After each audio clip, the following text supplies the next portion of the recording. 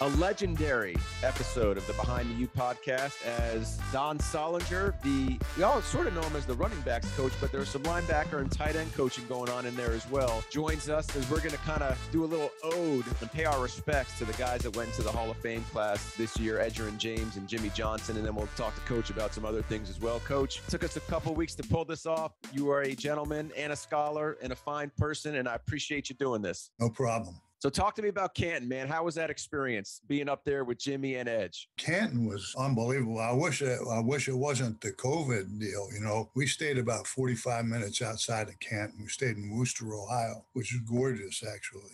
You know, EJ didn't send me an itinerary, so I didn't really, know what was going on. So we got in like Friday afternoon, early afternoon, and there was a thing at the hotel saying pick up the tickets or call this guy to get the tickets for the ceremony, you know. So I called the guy. He was staying about 45 minutes from where we were. So we came in. I called the guy up. He says, I'll give you the tickets at the door. I said, no.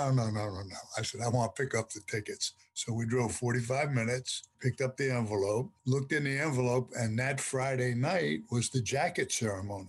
And so I didn't know if we were invited or not, but we had tickets to it. So we drove all the way back 45 minutes, got dressed, and then drove 30 or 40 minutes back to Canton, got there just in time. There was hors d'oeuvres outside. So when we got there, we were kind of rushed, grabbed a couple of hors d'oeuvres, and then went inside and sat down. You know, Roger Staubach, you see Roger Staubach, all these guys. As we were leaving, we saw Mike Irvin, and he was walking down the hallway, and I didn't catch him, and he dipped into a VIP suite, and I was wearing my ring. I was wearing the Jimmy's 87 National Championship ring, and the two security guards says, "What are you doing?" I said, I coach Mike, you know, and I said, I coach with Jimmy, and I showed him the ring. They said, okay, go in and say hello to him, you know. So I went in, said hello to Mike, and then he had got shooed off because he was in for the ceremony. Yeah, I guess he was doing something, and we wound up leaving. And then went back the next night, and we were outside in the infield. They had it right by the stage, and that's where I got to see Jimmy and EJ, and it was fabulous. There were about 20 guys from Miami there, guys I haven't seen. You know, Santana Moss was there, Clinton Portis was there, Wilbur Valdez, Nick Williams, Marquise Fitzgerald. I mean, tons of guys, Casey Jones, a bunch of guys were there for the induction. So it was great seeing those guys. We still wore our masks outside. We were being very careful. But it was really, really exciting, man. And of course, I thought EJ's induction speech was by far the best. What'd you like about it? You told me that when we were talking before this. What'd you take away from it? Why do you think it was so good? You know what? He's always been that way. He's always been the way he gave the speech. Doesn't have a lot of words, but all the words mean a lot. You know, it was like, he was saying like, we didn't have a man in the house. He says, but I'm the man. Talking about his mother. His mother's raised his kids, after his girlfriend died. And then, he was talking about his hair. He says, that's my mane, and this is the way I am. And just everything he said was right on point. And that's the way he's been ever since I known him. Not man a few words, but everything that he says is real meaningful. And that's the way it was there. It was great. So he kind of hooked on to this, started with the gold teeth, ended with the gold jacket, but it's a little deeper than that. What do you take from that when you hear him say that, only because you know him so well? Yeah, he was raised in Immokalee, and of course, when Art Kehoe recruited him, but I went to see him, I wanted to see him practice and stuff. It's a rural place. It's a rough place to grow up in. What I take it from it is this is the way he is. This is the way he was raised. This is part of him. This is me. And I always told him, even as I got closer to him while I coached him, I always said to him, I said, as long as you're doing the right thing, as long as you're treating people the right way and you're doing the right thing, I said, it doesn't matter. The gold teeth doesn't matter. The hair doesn't matter. If you're doing the right thing and producing at what you're doing and treating people right. And that's kind of the way he's lived a life. He says, this was me, this is how I am. And he went from there. And that's the way he's always been as far as I've known him. And kind of doing some reading on Edge, A bunch of stuff was written about him prior to the Hall of Fame ceremonies. There are numerous stories about his work ethic and when he would work out, like literally working out 3 a.m., 4 a.m., 5 a.m. Were you aware? I guess, was he doing those things in college? And if not, maybe you could just speak to the kind of worker, forget the talent, the kind of worker he was. When we first got him, he was like several of the players we had. He probably didn't pass the SAT right away. He passed it at the end, but he always came in. When he came in, he always had a great work ethic, always. And he never talked. The first year, I don't even think he talked to me the first year at all. He just listens. He listens, and he really is very analytical about everything and has a great work ethic. And once you teach him something, it's like banking. He banks everything. You might correct him once or twice, but he banks it and he doesn't make mistakes. And that's the way he was. He's always been that way. Super smart, super intelligent, very straightforward. Whatever he says, you can bank it. He's going to do it. And never had a problem. Never missed any workouts. If he was going to miss class, he would come tell me. I have to go back. My girlfriend, was going to have a baby or whatever it was, if he had to go back to Immokalee. He was always a straight shooter. And that's the way he's always been. And that's kind of the way I am. So we got along pretty good. So you said Art Kehoe, who was kind of rode side saddle with you for a lot of those years at Miami, was the first one to see him. So what do you remember about Art telling you about him? Like, hey, Don, you got to see this kid? Like, do you remember Art first telling you about Edgerrin James? Yeah, because, I had just come from high school and I had some great ball players. I had great ball players. We had just lost the state championship, so I had come from high school. I had, the Davis brothers and things like that. And Herb, and I had some great ball players. And Art says, you got to see this kid. He said, it's like a boy, it's like a man playing with a bunch of little kids. I said, I got to come see him, And I went up there and that's what it was. I mean, if you ever saw a guy playing with a bunch of little kids and little kids are trying to tag him and the guy jumps out a little bit, that's exactly the way it was. You couldn't touch him. He was unbelievable. Just a great athlete. He was like all those guys I coached at Southridge, even better. Super kid. I mean, really just a super kid. So it was a no-brainer. Was it one shot, one visit, and you knew you had to have him? Ohio State was recruiting him pretty heavily, but I think they backed off because of his test score. And we said we'd hold on, we'd go with him all the way. And I think he wanted to be around home. I think he wanted to stay close to home, close with his mother, close with his family. And that was one of the things he gave in the induction speech, was talking about how close he was to his family and what that meant to him. All right, so now let's talk. You said he was smart. He was a hard worker. Now let's talk about him as the running back. Give me the scouting report. Define and describe his abilities as what ultimately became a Hall of Fame running back, but when you had him. He could do anything. I mean, if he played receiver, he could have been a receiver. He could have been anything he wanted to be. I mean, he's super tough, great pass protector. And I think he mentioned it actually in his induction speech, how he took so much pride in protecting Peyton Manning, and that's the thing I preach to the guys. I said, there are a lot of guys who can run the pill, not many guys who can protect. So he's a great pass protector, great hands. The only thing that I really helped him with is he did a little bit too much dancing. That's what he did in high school. The juking, he juked before he get to the line of scrimmage. And I said, you can't do that. I said, once you get in the secondary, you might want to put a move on somebody and go to the goal line, but you can't make all those moves. So, I was just glad to be a little bit of a little part of that, but he could do it all. He had great speed, great strength, tough as nails, smart as a whip, and no mistakes. That was it, and he was playing with a bunch of guys. At first he was unhappy because he wanted to play all the time. But, I started, I'm looking at one of the pictures I have of the running backs. I mean, later on, sitting in the room, and it was true with him. He was in there with James Jackson, with Nigel Davenport. Portis came in, Gore came in, all those guys came in. But the 2001 team, I mean, I always had guys like this. I had Davenport, I had McGahee, I had Portis, Peyton, Quatron Hill, and Frank Gore all sitting in the same room. And all those guys had opportunity to play ball. So we were rotating guys. And I said, make sure you make your reps count. I said, I want to play several of you, because I think you all can play pro ball if you're on your game. And sure enough, our guys became really good, and we started rotating backs, which a lot of people are doing now. Instead of using one back and have a possibility of injuries or getting tired, you keep a guy fresh. And he said, Coach, I hated it. He said, but when I got in the league, I was like brand new. I said, I never had any injuries. I felt great. A lot of guys came in all dinged up. He says, I never was that way because we rotated guys. But he was special. I remember his first game was Baylor. And when he got into that game, that was one of his first big games. He was fabulous. So you have any good descriptors other than unreal to describe the UCLA game? You asked me the other day, you want the top 5 performances.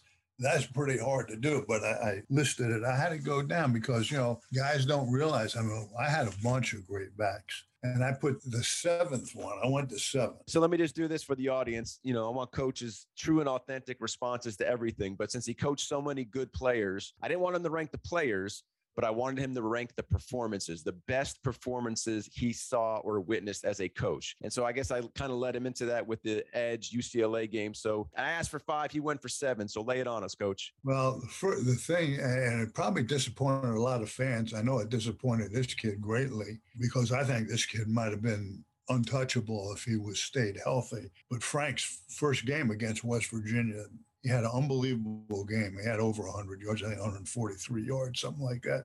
But he averaged 17 yards a carry that game as a true freshman. And I thought that was an unbelievable performance. And obviously he got hurt after that, and his career was never healthy. But that was, to me, that was kind of a tease because if he would have stayed healthy, he would have been unbelievable. And obviously he'll be a first rounder in the Hall of Fame. So I picked that one out because that showed what type of guy he was. And he came back from injuries and did fairly well. Never made the 1,000 yards. He was right there. He was like 970, 975. But he was always dinged up. But that performance in West Virginia was unbelievable. That was a great one. The next performance that people, and people don't talk about this guy as much, even though his father was a Hall of Famer, is Peyton, Jared Payton. In his last year, he's the only guy that I coached that got 100-yard games against FSU in the same season. We went up to FSU and beat him up there. He had over 100 yards in that game, had a fabulous game. And we played him in the Orange Bowl. And he came down, he had over 100 yards in that game and was the MVP of the Orange Bowl. I thought he really never got his just due. He was actually a soccer player and a quarterback in high school. He didn't play a lot of football. That was real impressive to me of what he did because he just got better and better and better and obviously had a little time in the league. The next performance that I put down, and it's funny, I was talking to Art about this. We play Ohio State in the Kickoff Classic. And James Jackson and I.J. Davenport are the tailbacks. And we're playing Ohio State. And Portis is a true freshman. And Portis is there. And Jackson goes to Portis. He says, watch. He says, I want to break it on my first run. I want to score a touchdown. And sure enough, his first run, 56 yards right down the sideline. Portis looked at me and says, I can't believe that. It was a 56-yard run by James Jackson against Ohio State, first run. In that game, we lose Davenport for the season, and James Jackson gets a high ankle sprain, and we have to play Portis and Peyton the rest of the year. If those two guys would have stayed healthy, if Jackson and Davenport would have stayed healthy, that would have been a national championship football team also. That we lose Davenport and Jackson was hurt for like 3 or 4 ball games. We didn't do well, but that was a predicted run. It was like a Muhammad Ali deal. I'm going to score on the first and he did it. The next one, and this guy I really felt bad for because I wasn't allowed to coach him the way I wanted to. Larry kind of took it away from me. I got kind of hard on him sometimes, but he was a great kid. He was like a Frank Gore in Broward County.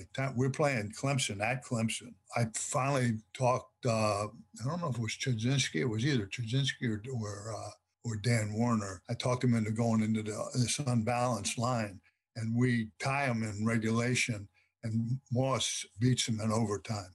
I thought that was a great performance, by Tyrone. He had a great game, over 100 yards, and overtime he carried the ball like 3 times straight and scored.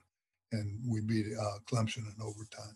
So that was, to me, a top-notch performance. Of course, I left, and after I left, he kind of just got lost in the shuffle, which he shouldn't have, because I thought he was just as good as any of the guys I coached. 3 is Portis, and it's that same year, his freshman year. We're playing Georgia Tech in the Gator Bowl.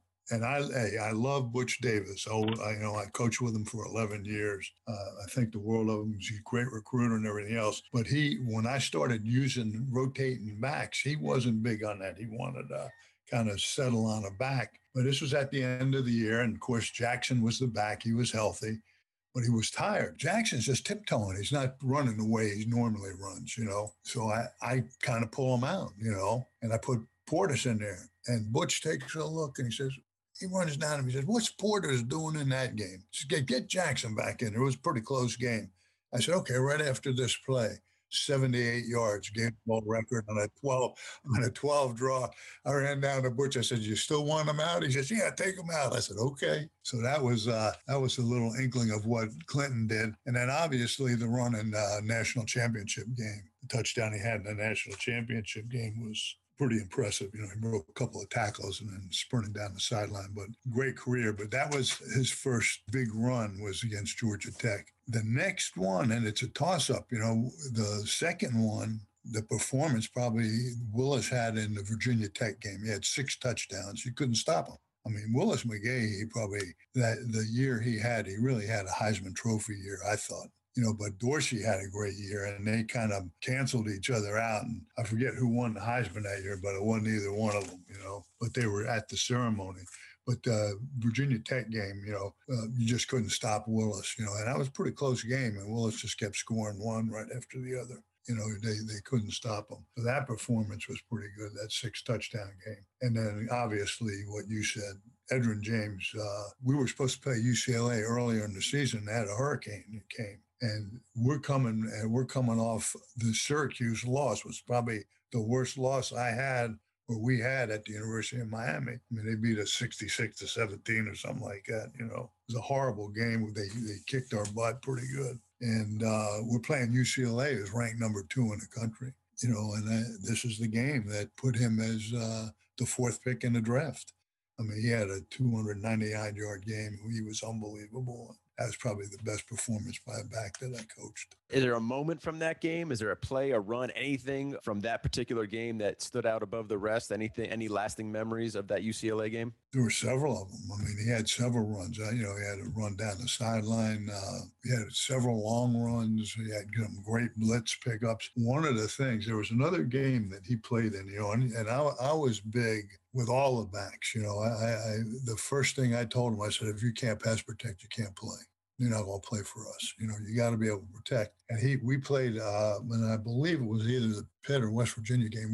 We run a 12 lead, and all his blitz pickups are onside, either the Mike to perimeter or the Sam to perimeter. They were running a corner blitz off the edge, and he picked it up. He saw it. And that wasn't his guy, but he made the fake and came all the way back and picked that up. And that was, to me, real impressive. It's something that I enjoyed. I don't know if people enjoyed it, but that's what I preached. And I think that's why I stayed in the league. And as a matter of fact, in his Hall of Fame speech, he was saying, that, if you want to respect your teammates, you got to be able to pass, protect the quarterback. So that was it. But in the UCLA game, we just had several runs that were outstanding and several blitz pickups. And he just had that game. I mean, when the pro scouts came in, they pick up that game. He went higher than Ricky Williams. I think Ricky Williams won the Heisman Trophy, and he went higher than Ricky. Did you have an inkling of that? Had you had any conversations with the Colts GM? I think it was Bill Polian back then. Did you know they were high on him? Oh, yeah.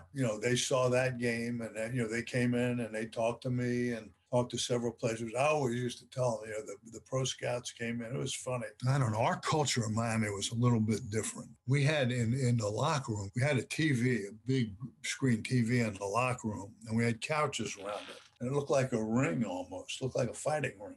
And our guys would challenge guys. They challenge each other. They were very competitive. They wanted to see how tough guys were. They didn't want to play with guys that couldn't hold their own. So I told the pro guys, I said, they kind of call guys out and, they wrestle in there. I mean, it's not a fist fight type thing. It was more wrestling and roughhousing. And he retired 2 years, undefeated in the ring. Nobody beat him. Offensive lineman, defensive lineman, nobody could beat Edgerrin. He was the guy. He was the man. I think that helped out, too, a little bit as far as the pro thing went. Because it was funny. He was quoted as saying that I guess they interviewed Ricky. They weren't happy. And then they started looking at film on Edgerrin, and they said the way he hit the hole, his ability to avoid linebackers at the second level, was clear to us that he was far and away the better player, but they were the only ones who knew it. So when he got picked, you weren't surprised. I wasn't surprised. I thought he was really special. People always ask me, says, each guy had something different. Every guy I coached had something a little bit different. They were all great.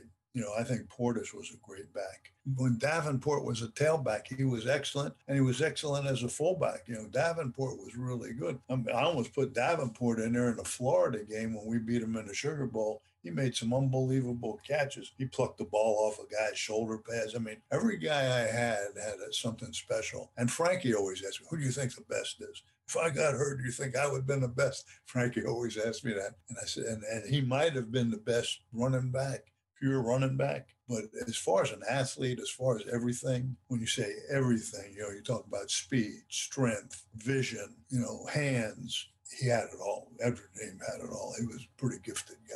We've done a bunch of these podcasts. Portis has been on, Santana Moss has been on, a few other guys have been on. And the way they talk about Edgerrin, they have such respect and reverence for him. So that leads me to this. What was he like in the locker room? Why did people respect him so much? And why was he able to be thought of in that way? What was it about him? Smart, and a straight shooter. Always shooting it straight. And, and you could see it even now after the years he's been gone, and been out of the league. Look at his business acumen. I mean, everything he does is right on point. When he interviewed the agents, he just didn't turn over his money to anybody. He's very smart on how he goes about things. And he's kind of a mentor to the younger guys. A lot of those guys went through their money. A lot of those guys did and didn't handle it correctly. He handled everything straight up. He flew me out to Hawaii when he made the Pro Bowl. And he says, Coach, I'm going to take care of everybody, but I can't take care of them all now. He says, I'll take care of them when I can, when the time comes.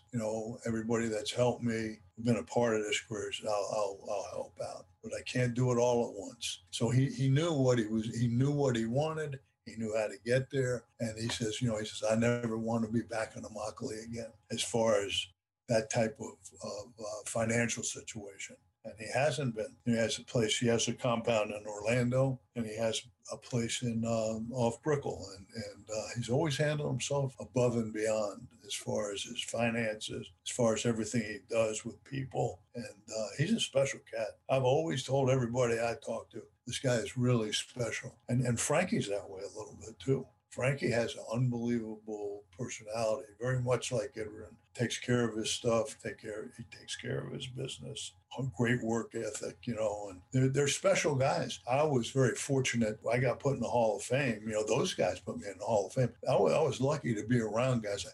I said in my Hall of Fame speech, I said, a lot of people hit the lottery and make a lot of money. I never made a lot of money in Miami. I made more money in high school than I made in Miami. But I hit the lottery being around great coaches and great players. You mentioned Frankie a couple of times. I covered high school football down here for a few years, not when he was in high school, but the lore about Frank Gore in high school is that he was the best anyone had ever seen in Dade County. True or false? Pretty true. I mean, he was unbelievable. I mean, he's a character. He says he brought in his high school film, and didn't tell me it was his high school film. And he says, what do you think of this guy, Coach? And the guy had like a 300-yard game. I said, that guy's pretty good, He said, would you recruit him? I said, I don't know. He said, I don't look very big, but he looks pretty good. I think I'd recruit him. He said, that's me, Coach. But he was pretty good. Now, I coached some great guys in high school now.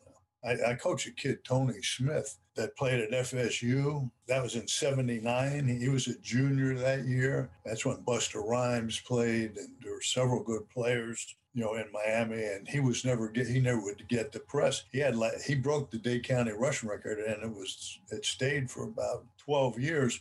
But this kid never played after the first series of the third quarter. I always pulled him out because we were ahead. Our team was so good. That guy, Tony Smith, could have been unbelievable too. But Frank played, every game, forever. So he definitely was probably one of the best, if not the best back coming out of Dade County ever. So you said before about the injuries, right? How the injuries kind of held him up. He didn't crack 1,000 yards. I don't think he was a first-round draft pick. I think he was a mid-round draft pick. But that being said, he's lasted in the NFL all these years. Why? How does he keep going? Frank Gore is a throwback as far as work ethic. Frank was going to quit playing. The time, you know how I got hurt in Miami? We were in an inside run drill.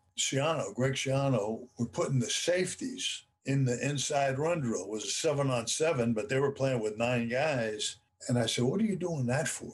He says, well, the safety's got to fit. It was all gap control. So when he'd make a call, he wanted to make sure the safeties were going to the gaps they were responsible for. And Frank Gore's vision is so good. He probably was the most natural as far as vision. I would say, how did you see that? He'd come out of holes that were unbelievable. He could always follow his blocking and stuff. Well, here's inside run drill, and it opened up, and he cut, and Sean Taylor was right there. So he tried to cut from Sean Taylor. Now, the safeties weren't hitting guys, but Frank would see him, and he'd try to cut. He didn't get hit. He just cut and his knee went out. That was the second time, I believe, his knee went out. When he was I went to visit him in the hospital. He said, Coach, I'm not playing anymore. I'm done. I said, what are you talking about? I said, God gave you an unbelievable gift. Because he's by far probably the most natural of all of them. Had great vision, great hips, great moves. And I said, you got to play. And I kind of convinced him to go back and play. Never had the year that some of the other guys had, because he was heavy one year. He couldn't work out before the season, and he was playing in the 20s where he should be playing at 210, 215. So he never had he was never healthy, basically, at Miami. He was always at 85, 90%, not 100%. So, that was the thing. He gets in the league. He's never hurt. He's never injured. But, Uribe, who was our medical guy, said this was going to happen to him. He was going to have knee problems because the groove and the ligaments didn't match up. Uribe told me, he says, after these surgeries, he's going to be better than he ever was. And that's what happened. Settle the rumor mill. In the Fiesta Bowl in 2003, the end of the 2002 season, was there any thought of lifting his red shirt and putting him in? No. You talking about a national championship game against Ohio State? No. I didn't think. Matter of fact, Peyton went in. That game, we should have won that game anyway. Dorsey got dinged at the end, and we ran a pass, and Eric Winston was wide open, and Dorsey just didn't hit him, because he was dinged up, But that game should have never went to overtime. Does that game still frost you a little bit? That game frosts me. I can't watch it. It pisses me off when it comes on. It's horrible. I just got I got a hearing aid in, and so I got it adjusted. And the gal was from Ohio. She says, I'm from Ohio, And I said, oh man. I said, did you ever see that game? She says, yeah, because her husband's an AD at the UM. He says, yeah, I saw it, and I said, we should have never lost that game. I mean, the wives were on the field after, the fireworks were going off, and all of a sudden the flag comes out. That was bad deal. That was not a good thing. I'm with you. I was there. It was unbelievable. Joe Z and Don, we're all calling the game. I can hear them. Joe's calling the championship, literally calling, and the Canes won the national championship. And then there's the flag there, and it was mayhem. Fireworks were going off. It was. Jimmy said, don't put it in the referee's hands, but come on. I mean, the guy made a good play, and the referee throws the flag late, and it was bad. It was a bad thing. But hey, that's the way it is.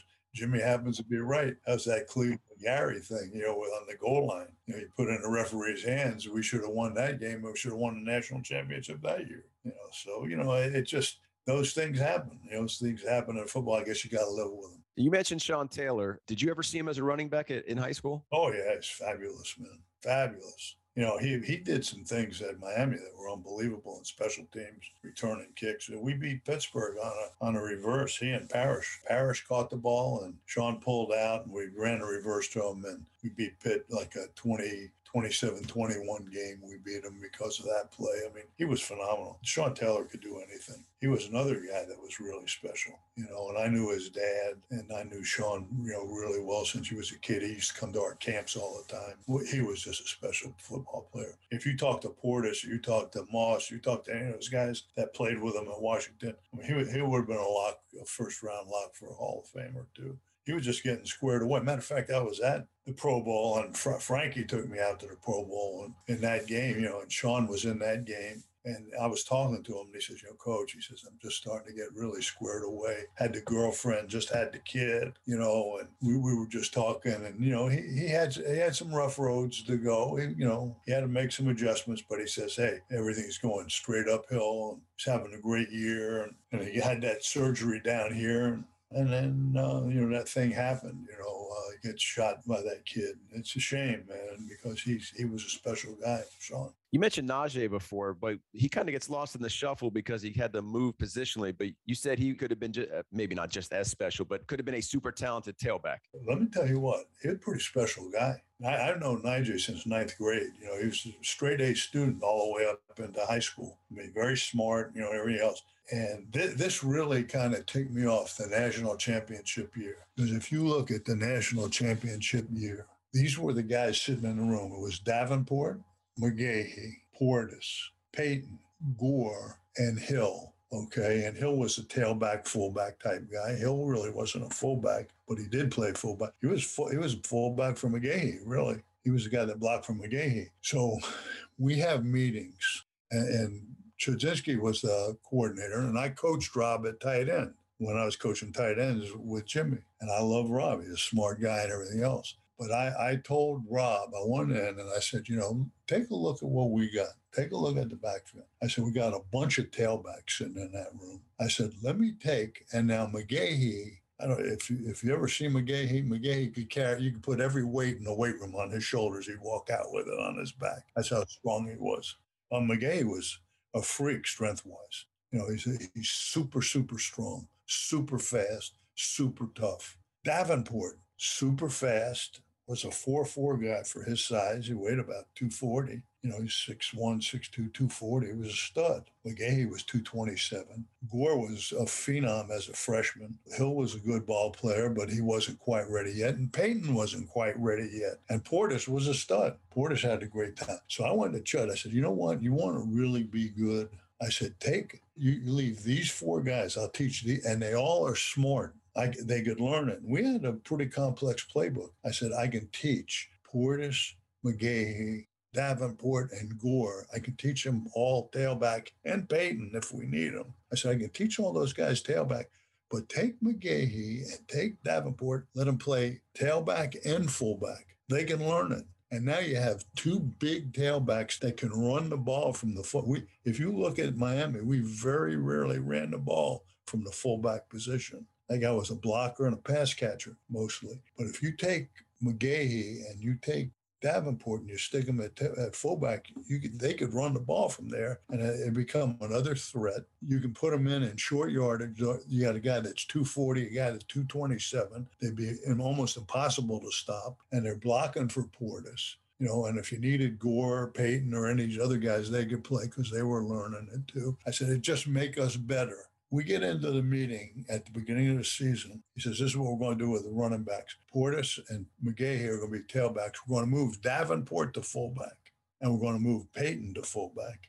And then, the other guys, if they can learn it or, get in and spot play, they can spot play. That's what we're going to do.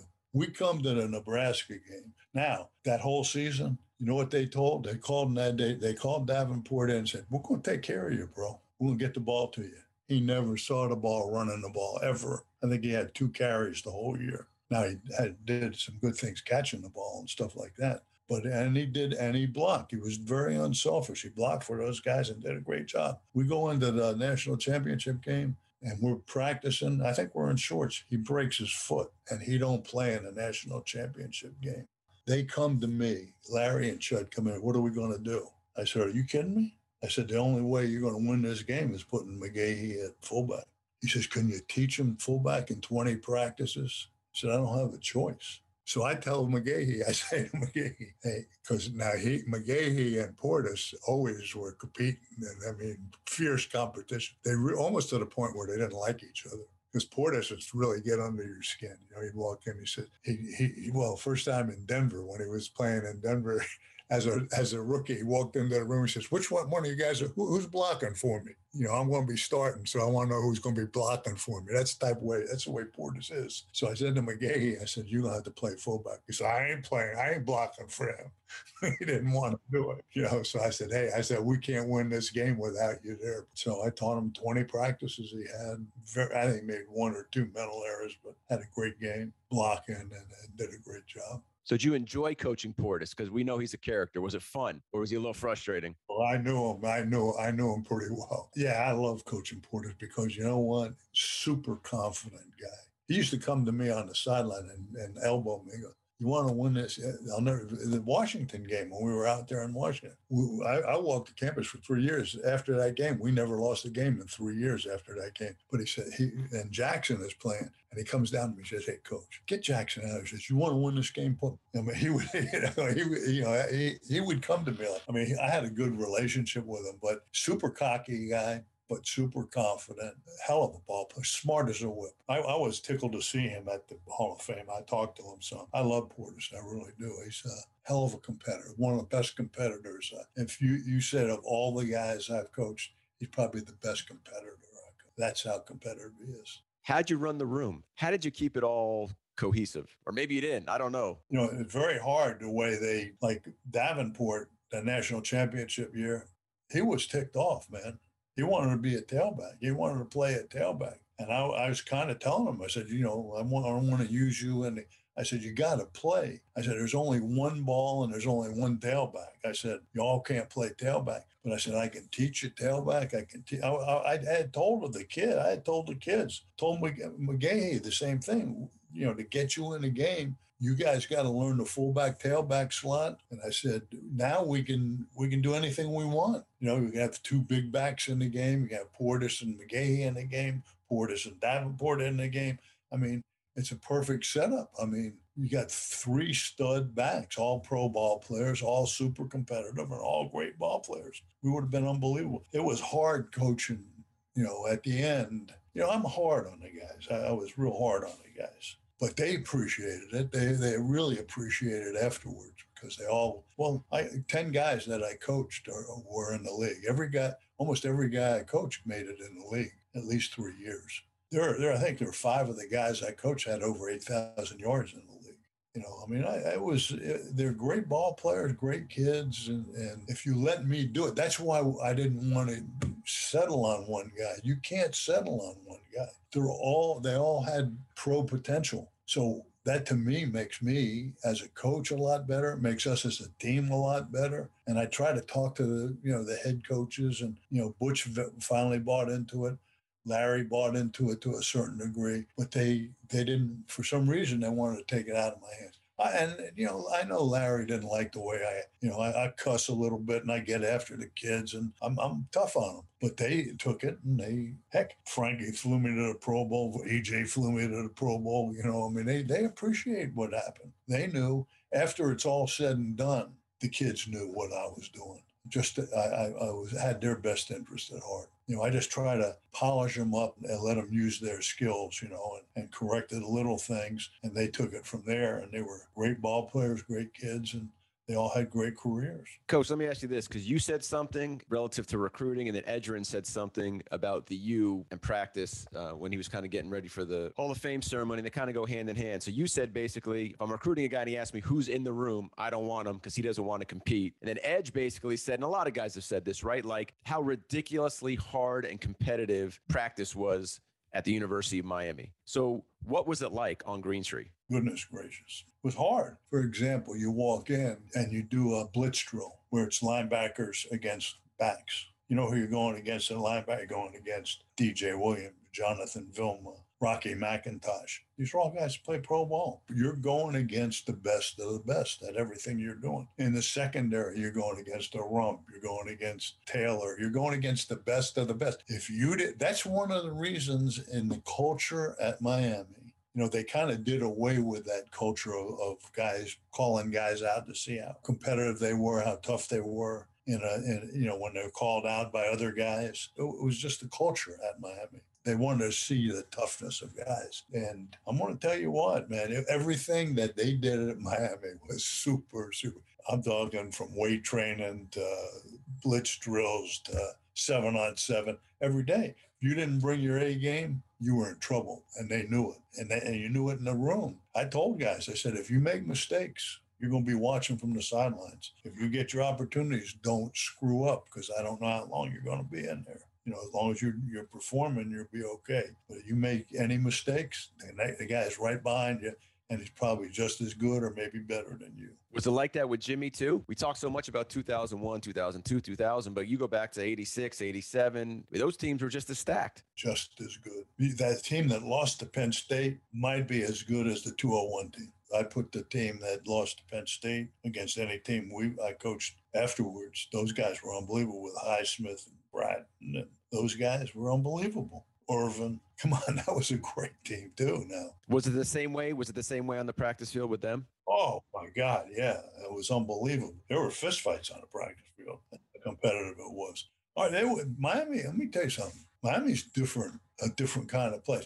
I'll give you a story that's really interesting. Edwin James comes to me his freshman year. He says, "Coach," he says, "I'm leaving." I said, "What do you mean you're leaving?" I said, "You just got here." This is the only time he really talked to me his freshman year. He says, "I'm leaving." I says, "I want to screw somebody up." I said, "What are you talking about?" He says, "They want to cut my hair. If they cut my hair, I'm going to blank somebody up." This is as a freshman. He said, "They ain't cutting my hair." So I finally talked to him. I said, "Oh, it's a tradition thing." And they shaved his head. They did? Yeah, oh, yeah. They shaved his head. And that was some of the things that went on in Miami. Those were the traditions that were laid out there. Everything there was, you had to fit into the culture. If you didn't fit into the culture, they kind of, when I first got to Miami, I'm saying, we say, okay, butt up or do this. And all of a sudden, in a scrimmage or something, some guy would get mauled. And then the guy would get mauled again. And so that guy wasn't doing what the guys wanted. In which they weren't fitting in. He was either missing a weight workout, he wasn't running the sprints right. So that was payback. That was, hey, we know, and you're not getting away with it. They monitored what was going on. They monitored themselves. And I tell you what, I looked at it and I said, that was the law of the land. You either did it the way that we all did it, or I'll see you later. That you kind of became ostracized. And that's the way it was. But that's what made us good. If you really look back at it, and a lot of people would say, oh, well, that's kind of barbaric, or that's not good. You can't do it that way. That's what made us pretty damn good, I think. Jimmy knew how to push that, did he not? Oh, he knew exactly. Jimmy, by far, as far as psychology, as far as getting people to produce, getting them, he was bottom line, get it done. And he knew the buttons to push to get it done. Jimmy was the best in that. Even at the Hall of Fame, he kind of said it, his Hall of Fame deal was like, and it was sort of like myself, I put so much time in high school and so much time at the UM. I mean, I would leave at 5:30 and get back at 1:30 at night. My wife would be sleeping when I left. She says, you've been married how long? I said, 53 years. I said, but I didn't see her for about 16. So, I didn't see her very often. So I didn't know what it was like. Probably helped the marriage out, Coach. It helped the marriage out for it was 53 years and going, so it's not too bad. But the thing is, those were the things. You just put in a lot of time. And I tell you what, Jimmy was the best at that. He got you to play with the glass full. You never played with half a glass. If your glass was this tall, some guys' glasses might be bigger than other glasses, but if your glass was that tall, you're going to play with that thing overflowing from the top. He's going to get the best out of every guy. 100% of what you got, you're going to give. And, even in recruiting, when I first started recruiting with Jimmy, it's a great story. Jimmy, calls me and he says, "You like coaching here?" I said, "I love it. It's great." And I had a great high school job. I had one of the best high school jobs in the country, probably. And I said, "Oh, I love it here, man." He says, "Well, good." He says, "You better start recruiting some players, because if you don't bring in some players," he says, "you're going to be on the street again." And I was recruiting Gainesville. I was recruiting Tallahassee. I was recruiting Ocala, Orlando, the Space Coast. And in the early 80s, that was, what that was? That was Miami Vice types. If you had UM shirt, they didn't even want you into school. It was tough when I first started recruiting there. And so, I was telling him, "Well, Coach," I said, I started making excuses. And he gets up from behind me and says, "Hey, Don't tell me what you can't do. Go out and get some players or you ain't going to have a job. Now get out of my office. And so I understand that, but I understand. And that's the name of the game. So, I said, thank God I could do it my way. I mean, I didn't cheat. I didn't give kids hats or go. I mean, I did it my way, but I wound up getting some pretty good ball players there. Take me back a few years before that, right? You're a high school coach. Howard comes. What did you see from afar in terms of what he was trying before you got hired by him? What did you see that he was doing and why was it working for him? People don't give Howard, I don't know if they give Howard enough credit. He's a special guy. He coached for Bryant at Alabama. He recruited Namath. I mean, he had a special career, really. And as I started watching it, as you watch it from afar, and I was wrapped up in high school football, but you started seeing what he was doing, and he was way ahead of the group in passing. He was a coordinator on undefeated team for the Dolphins. He had a great demeanor, a great feel for the game as far as offensive football and protections, pass protections and things like that. And, he was recruiting great quarterbacks. Of course, they won the national championship in '83, and we lost the state championship in '83. And then on the other side of the ball was Arnsparger. Arnsparger was pretty damn good too. They had two great guys, but Schnellenberger just had not only an exceptional visionary of what to do, where he drew the line from Daytona through Tampa and said everything below that's the state of Miami. When you start thinking about that, that's pretty smart, because once you get outside of Orlando, even Orlando on the Space Coast at the time when I first started recruiting was really Florida State. There are times I went to games, it was pouring rain, and I'd be sitting there and I'd knock on the press box and I'd, can I come in the press box? No. Florida coaches would come in, they'd go in the press box. Georgia coaches would go in the press box. And I'm sitting in the rain, with no raincoat getting soaked. That was the type of thing. They hated Miami. So he drew that line from Daytona down to Tampa. And he said, we're going to concentrate everything. So he was not only a visionary as far as coaching X's and O's, he really was a good CEO. He was around Shula, he was around Bryant. He knew how to recruit. He knew what, the things to do, and things were rolling. As a matter of fact, we lose the state championship to Manatee in 1983. 27-21, and the game ends on the 11-yard line. We're going in to score. And Kanan's pretty good. I mean, he's won like 5 state championships after that. And we beat him in 93. But, we lose that. They win the national championship. I go to Dallas, the convention's in Dallas, and I see Schnellenberger out there. And how you doing? Something. Really didn't talk to him about football or anything. I get back, and I'm woodlifing my deck out here. I get a call on Sunday. Hey, Don, can you come in and talk to me? I want to talk to you. It's Schnellenberger. I said, Coach, I got to take a shower. And I'll come in. I take a shower. I go in. Now, we just lose the state championship. He just wins the national championship. And I go in there. And he says, Don, he says, Mike Archer's going to LSU with Arnsparger. Arnsparger just got the job up there, I think, as a head coach. He might have been the head coach, or, eventually was the AD. But he says, Archer's leaving. And I said, I'm going to make Tom Al-Badati the coordinator. He's going to coach the secondary. He says, I want you to come in and coach linebackers. You want to do that? I said, well, I guess I got to check with my wife. I said, I got a pretty good job, stuff like that. So I'm saying, yeah, I'd be interested. I'm definitely interested. He said, well, what are they paying you? I didn't even know what I was making. I never looked at a paycheck in my life. So I told him, and I was about $2,000 or $3,000 off of what I was getting paid under it. He said, well, we can do that, and then he says, you got any other questions? I said, yeah, what about retirement? And he looks at me, pulls a pipe out of his mouth, and he says, I don't want to talk to anybody who wants to retire. I said, okay, forget that one. I said, when do you need to know by? He says, 10 o'clock tonight. So I went back. I told Phyllis, I said, hey, I just been offered a linebacker job in Miami. I said, I think I'm going to take it, Went into school, resigned. And the next thing I know, I was on a flight. It was snowing. I was on a flight to Pittsburgh. Then I went to Harrisburg. Snow, up the planes going in snowstorms. And so I said, what did I just do? I said, I had a hell of a job, man. And I'm going out recruiting. I was taking Archer's area. But that's how I got the job, And then he left right after. I know. So do you think you were going to stick? What do you think was going to happen? No, you figure you're going to go. I said, but I figured I could always go back to high school. I wasn't leaving. I made up my mind not to leave Miami. I wanted to raise my kids here and things like that. I just made up my mind I wasn't going to leave. Probably if I moved around a little bit, I might have been able to get a better job or made some more money. But hey, I look back now, I don't regret anything. You know, I was around some great players, great coaches, man.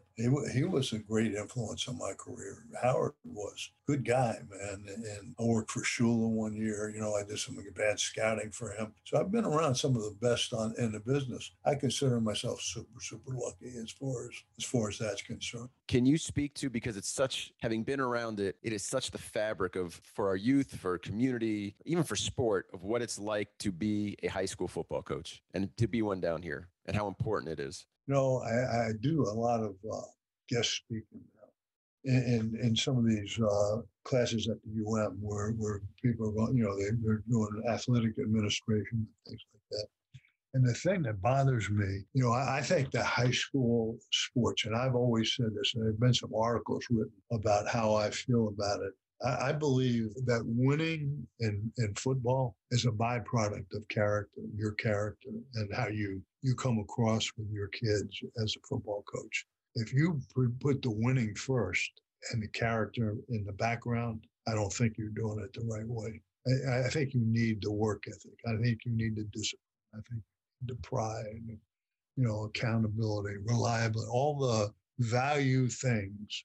And maybe it's throwback because I don't see a lot of these things going on now, loyalty, and I don't see a lot of these things. I see a lot of entitlement now. What are you going to do for me? The only thing I can do for a kid that plays in my high school program or at the University of Miami or anything else is give you an opportunity. What you do with that ball once you got it in your court is entirely up to you. I'm giving you an opportunity. You got to carry it and make what you're going to make of it. So, you know, I look at it, and so I've always put character as number one, the number one builder. So if you ask me, I always wanted kids, and I keep in touch with kids now. As a matter of fact, one of the kids, I just got a text message, one of the kids that played for me in the early 80s, I guess, you know, just died of COVID. And I just got a text from one of the defensive tackles that played with that kid that he just died. It's a kid in Goulds. So I keep in touch with those kids. But I wanted the kids that came out of my program, if they could say, hey, that was a hell of an experience for me, made me a better person. That's the way I look at high school football. So character was the number one thing. Winning's just a byproduct of that character. Now I see a lot of entitlement. What are you doing for me? If things don't go your way, instead of saying, what do I need to do to get better? I need to work harder in the weight room. I need to work on my speed. I need to work on this. Somebody says, hey, you come over here and you can start at my place. You don't have to do all that stuff. Don't worry about your grades. You just come over here and play. And that's where kids go. They take the easiest path. And I don't think that's good for what's going on right now. I think you got to find out. I think you got to find out your shortcomings, work on those things, develop your work ethic, develop your discipline, and bust it. And I think being around good competition makes you better. It's obvious it happened that way at Miami, happened that way at Southwood when you're competing against the best. And you can hang with those guys, makes you pretty good, and you become pretty successful afterwards. You've said you love this town and you love this university. Elaborate on that one for me. Well, you know, I was raised here. You know, I was born at St. Francis Hospital, Miami Beach. I was raised on the beach until I was a 6. Then we moved out to Southwest. Went to West Miami Junior High, Southwest High School. You know, I grew up in this town and I love it. I love the town, even though it's changed a lot. You know, it's changed quite a bit. And it's a football town. And I grew up going to those games. As a matter of fact, I was on a committee with Don Bosler. I remember Don when I was a kid. I was a little kid when he was playing. You know, try to climb the fence in the Orange Bowl, watch some of the games sometimes, you know. But I grew up as a fan and I knew I wasn't leaving. I made that decision. I used to go to national conventions. Every year I went to national conventions and I'd see guys in the lobby. They're all shaking hands and talking. And so I said, well, you know, I wonder what they're doing. Well, they're all looking for jobs because they've been fired, you know. I said, I don't want to ever be in that situation. And sure enough, we won 35 games. I walked the campus with Art Keto for 3 years and we never lost a game. I used to tell Art, I said, let us lose a game. I said, they'll fire our. Sure enough, we lose LSU on a Peach Bowl, boom, we're fired. The worst we were, my worst record there, other than when I came back with Butch, when there was that probation, it was a 7-6 season or a 6-7 season. That was the worst year I had at Miami. I won 157 games there and lost 32 in 16 years. Went to 14 bowl games. I mean, it was the best there was. We lose to LSU and they fire us. I don't know about that, but that's the way it was. I didn't want to leave. I figured I'd go back to high school. And the only reason this last time I didn't go back to high school, I couldn't put my staff back together, because I think who you surround yourself with is a big key. You surround yourself with good people, you're going to win. All right, my friend, it was worth the wait. Let me just tell you that. It was worth the wait. I'm glad we did it. You came through. You delivered strong, great stories, exactly what this podcast is about. You took us behind the U, and it was a pleasure to have the opportunity to do this, Coach. I appreciate it. I'm glad you asked me, Josh, because I like talking with you.